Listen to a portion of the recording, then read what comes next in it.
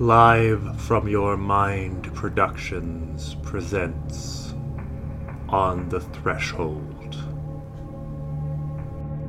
Episode 3, Found in Translation.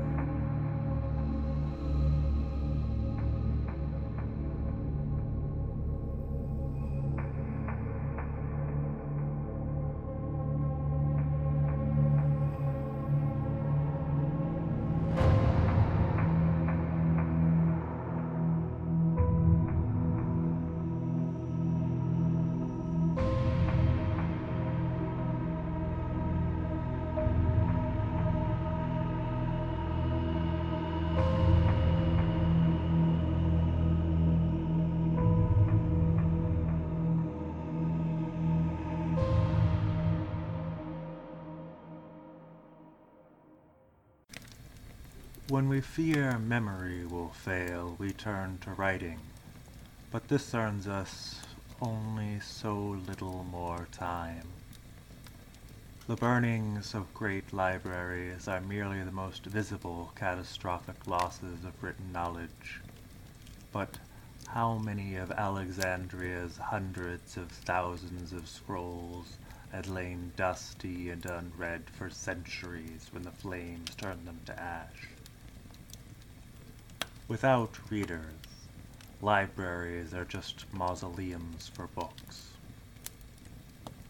Even if the words are read centuries later, their meaning is lost as language mutates.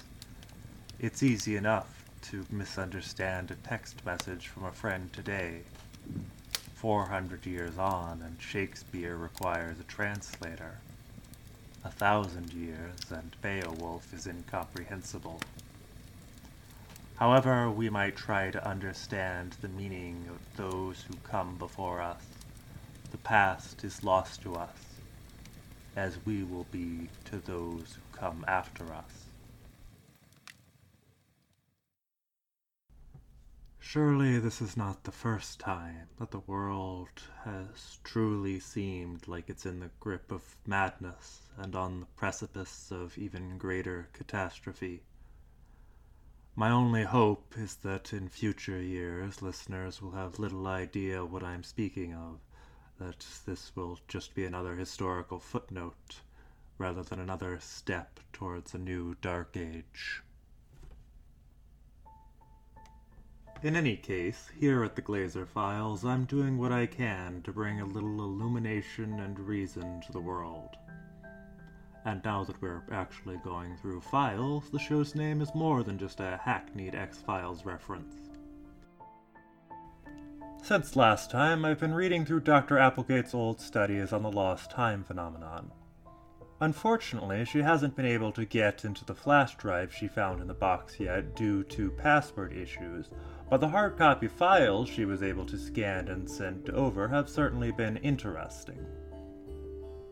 Well, some of them have been interesting, at least. To be honest, most of them are fairly cookie-cutter, being uncreative retreads of Betty and Barney Hill's claimed experience in 1961.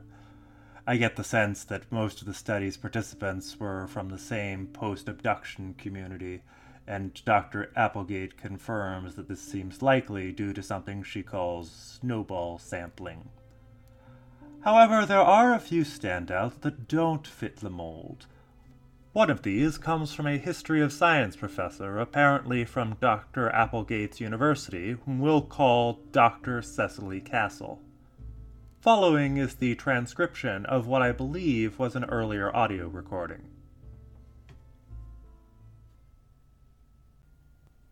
It all started so innocently as I was researching my book about precursors to comparative anthropology. I'd been mostly reading travel narratives, Marco Polo, Ibn Battuta, and the like, at which point I learned that the university library had received a translation of Argelisel Preta. It's somewhat infamous in certain circles, but my contention was that in the earlier sections prior to his experiments, ayahuasca-induced hallucination, and rants about what he calls the maimed angel, Cabral documents some fascinating parallels between shamanic practices in the Amazon and in West Africa, both in their respective mythos and praxis. Further, White's 1889 English translation offers some interesting additional notations about further parallels with certain obscure cults on the Indian subcontinent. Naturally, in both cases, their analyses lacks the rigors of modern methodology and are marred by implicit colonialist biases, but they're impressive ethnographies all the same. The translation was kept in the library's rare book collection. I don't know if you've been there before, but it's quite a little repository in what is essentially a climate-controlled, room-sized vault of beautiful tomes, most of which are centuries old. I've heard that the room's contents make it the most valuable square footage in the state, and I'm inclined to believe it. Due to departmental budget cuts, I didn't have many grad student assistants, so most of my days were spent teaching and grading, but I set as many evenings aside as I could to work in the vault, taking notes on the book, writing quotations of key passages, and so forth. I've always had good relations with the librarians, and they gave me leeway to stay late into the night. On some occasions, I think I would have stayed there till morning if I hadn't started nodding off and the air conditioning began to sound like... well, that's irrelevant. After the first week or so of my late-night readings, I started to experience the profound sensation of being watched. It always started in the reading room, but later on it would follow me into the parking lot. That night it would follow me on the drive home.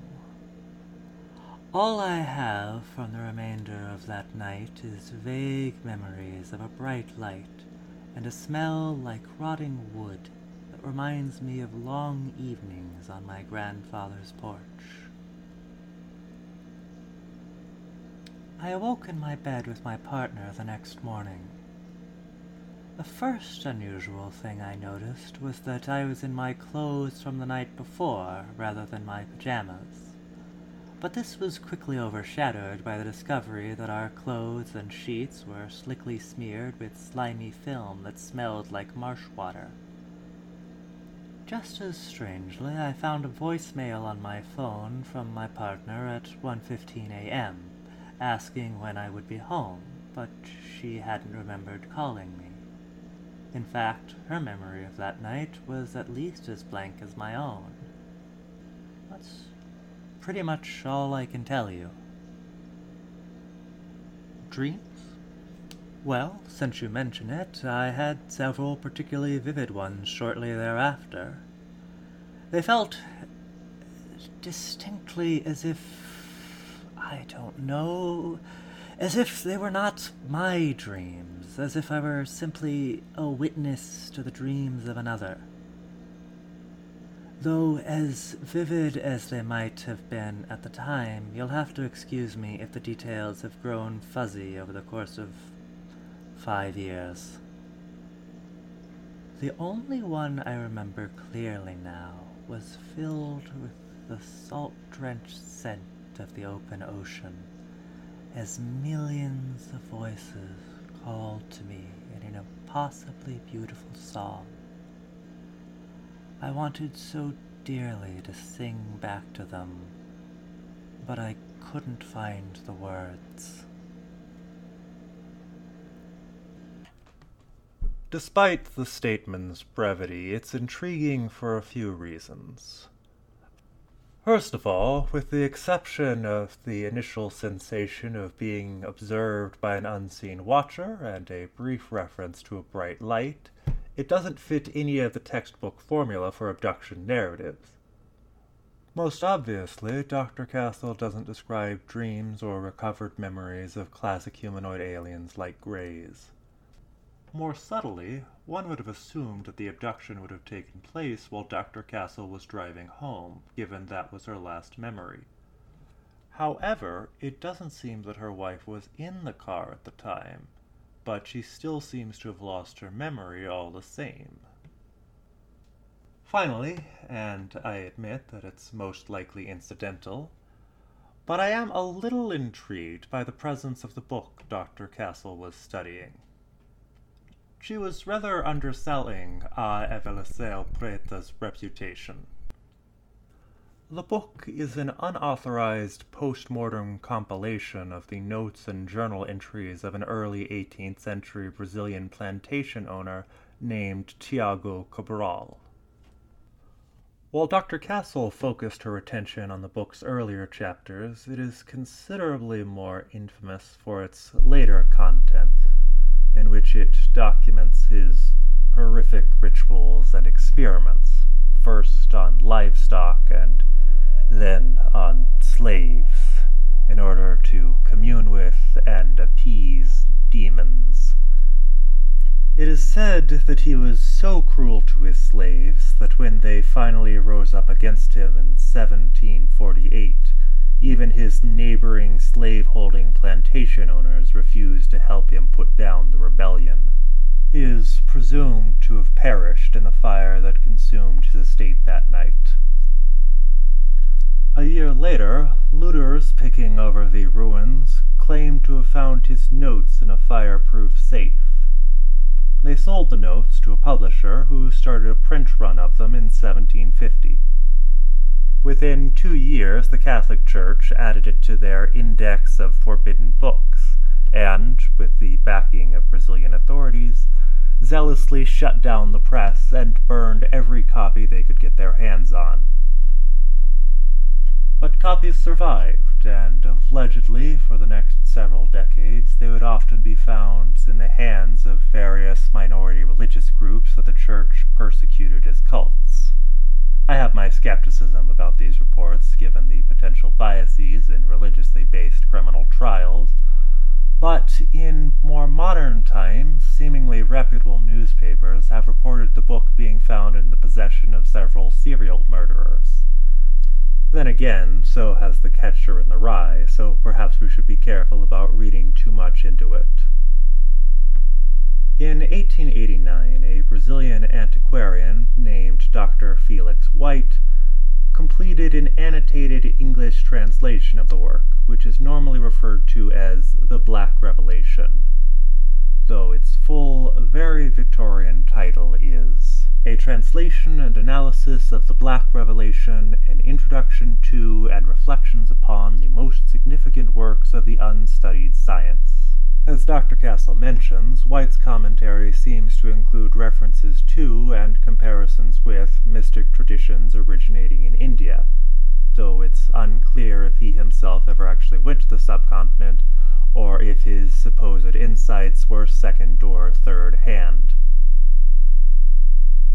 The late 19th century was the height of spiritualism and of bastardized appropriations of Indian mysticism for Western charlatans to pawn off to gullible audiences seeking easy answers in the exotic, so I'm more than a little skeptical of its reliability. Despite what I assume could have been high demand in that climate, the London-based 1889 print seems to have been quite small, and as far as I can find, it never received a second printing. While few genuine copies are in circulation, the Black Revelation's infamy since then has continued to grow, with occult practitioners throughout the 20th century claiming to own a copy or have drawn inspiration from it. Unfortunately, follow-up with Dr. Castle is impossible, as she and her wife died in a hit-and-run car accident in 2014. She never did finish her own book.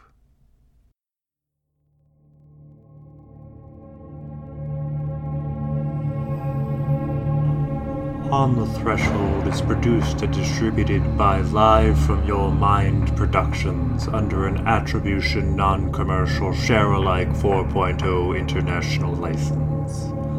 This episode was written and performed by Gregory Moss. Thank you for listening.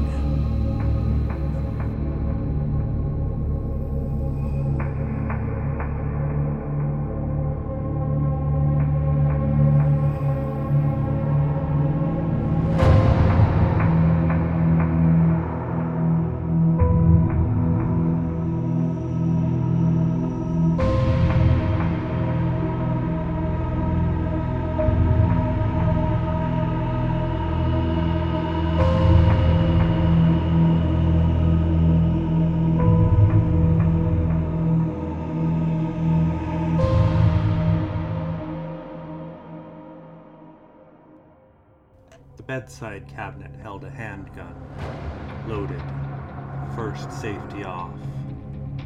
But the clawing was coming from further above, so I continued the ascent. The hum of the bathroom's lights sprang on as I approached, revealing everything in order. The cabinet's cornucopia of medication was open, displaying the cocktail of chemicals prescribed to maintain me. The shower's readout informed me of precisely when I was next to experience its warm embrace. Climbing further, I came to the computer room. The impenetrable jungle of wires seemed to grow daily of their own accord, tendrils creeping imperceptibly. The monitor said that I was in the midst of a scheduled upgrade, during which I was locked out. The clawing echoed from still higher and still louder.